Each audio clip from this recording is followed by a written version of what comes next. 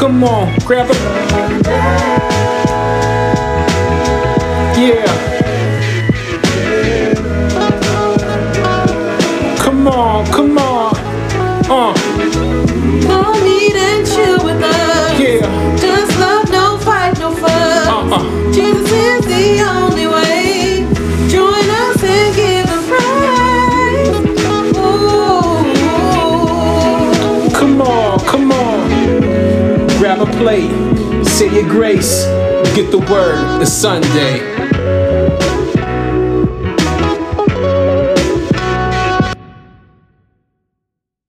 All right, welcome to episode 4 of Sunday Dinner, a Lewis Family Podcast. This week, we're locked in on a topic dealing with the deceased Kevin Samuels, more so about what Dr. Jamal Bryant had to say on Mother's Day. Listen to this. You are listening to men who have no authority. How can a man say that you are of low value after 35? How can a man say that you do not have the level of traction of a high-powered man when that man has got to get a GoFundMe for his funeral? Y'all ain't saying nothing to me. And then a week later, he came back and totally owned up to his comments and did apologize. Listen to this. One moment, I want to take a moment. Last week, while we were in worship, I made a reference to now deceased public critic and public intellectual about relationships, Brother Samuels. As a consequence, later information came forth that what it is that I said was incorrect. This place is a place of truth. I wanted to take a moment and apologize to the Samuels family. I wanted to apologize to the larger community. Whoa, a GoFundMe? That comment was pretty hard to come back from, especially with his following. So family, I know you guys don't really know a lot about Kevin Samuels, but I know you know a lot about Dr. Jamal Bryant. So I really want to focus on his comments and his apology. Who has something to say about that? I think he was wrong, completely. But I can't go any further with that because the man has apologized. And I don't think anybody else should take it any further after that. He took ownership to his statement. He took responsibility for his statement, and it's done. But where he was wrong was trying to get a rise out of the congregation by saying something slick out his mouth. That's basically what he did. Because the way he said it, you telling women this, and this, and you need a GoFundMe for your funeral. First of all, it was disrespectful to not only him, but his family. Secondly, that's not your business. How they pay for the funeral. I don't care if they counted pennies. That's their business. Right. Third, you're a man of God. God is love.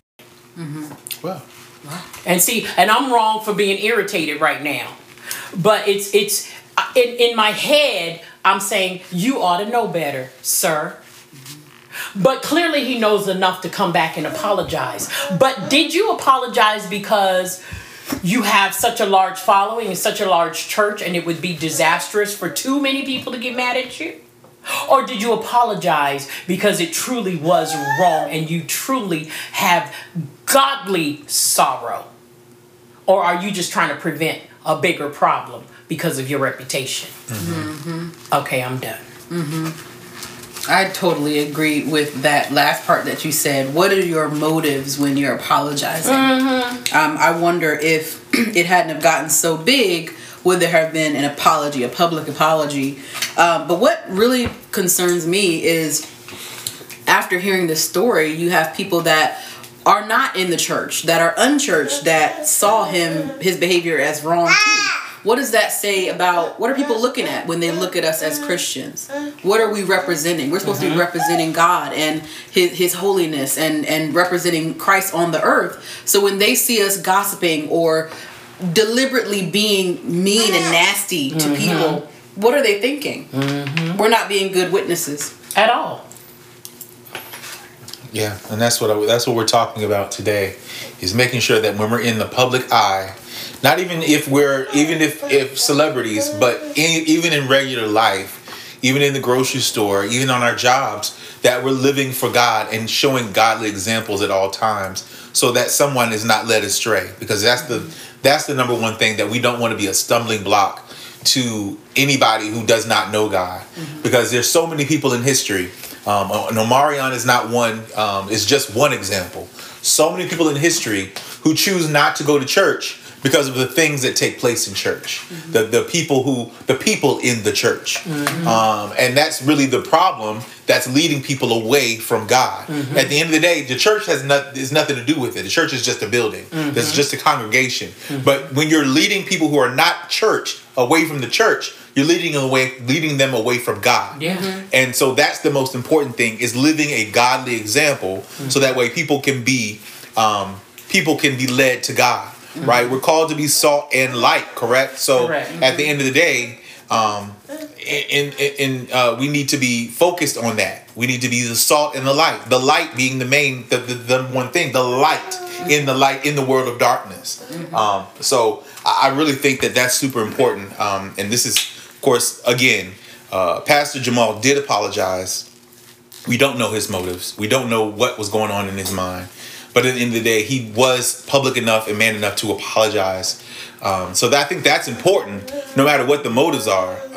Even though the motives are important, no matter what they were, he actually did it. And he didn't just do a post or do like a tweet or something like that. He got up on the pulpit and actually apologized. I think that was important. Yeah. God bless him. I respect him for that.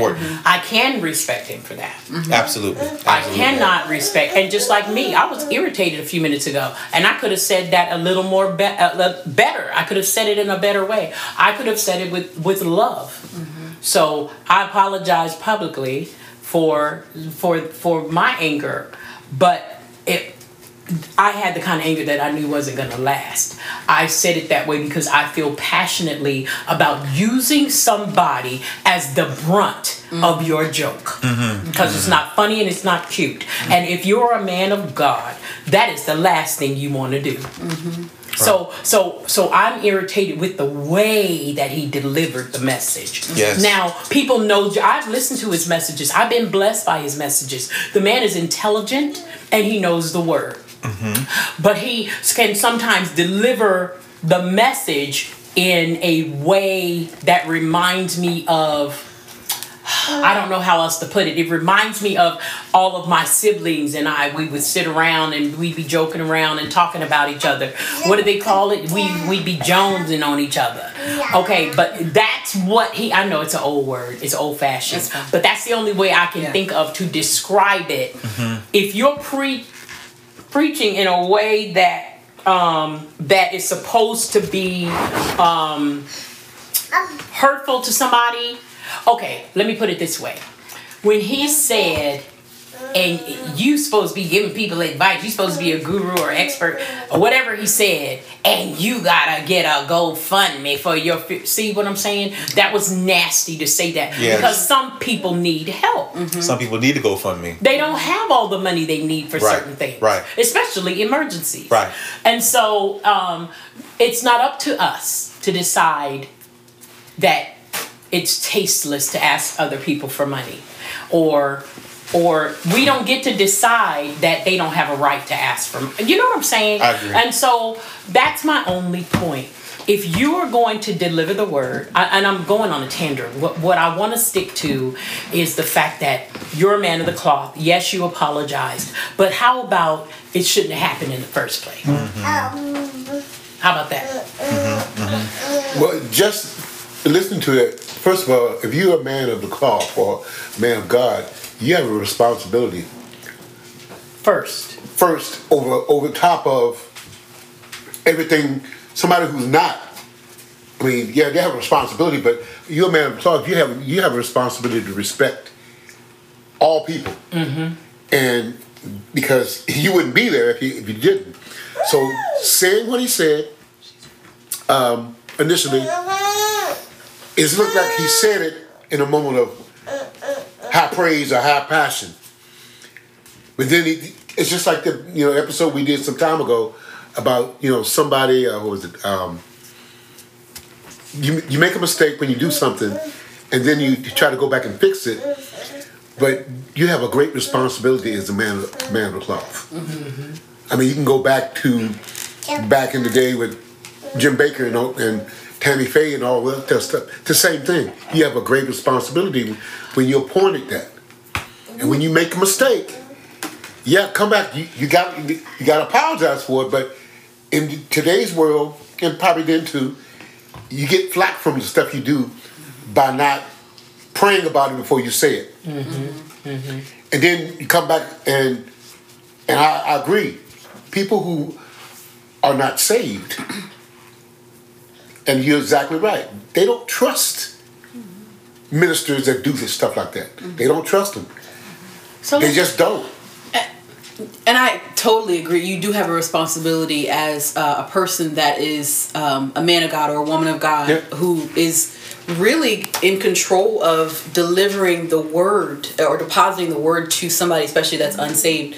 But we're not saying, right, that we're going to be perfect as Christians. Right. People make mistakes. Right. And I think that even though he did what he did, he said what he said, I do think whether his motives were pure or not, the act alone of him getting up there and apologizing, hopefully that was a demonstration for people that, yes, I made a mistake, but as a Christian, I'm willing to own up to that. You know? Whereas other people that are not, saved or not church, they would let it go or they would continue to create the situation. So I hope that some people can see that part of it, even though he said what he said. So I agree that, coming back and apologizing if he didn't, then that would be a great mistake. Yeah. So coming back and doing it, and we can't get into it and says, well, he may apologize because he got some flack from this, flack from that. That's why he apologized. So we can't go back and say that. We have no determination of that. Mm-hmm. The main thing is he did come by, he did come forth, and he apologized. Now, at that point, we should leave it alone. Mm-hmm. There shouldn't be any more flack coming back at him because, I think he did this because of this, because of that.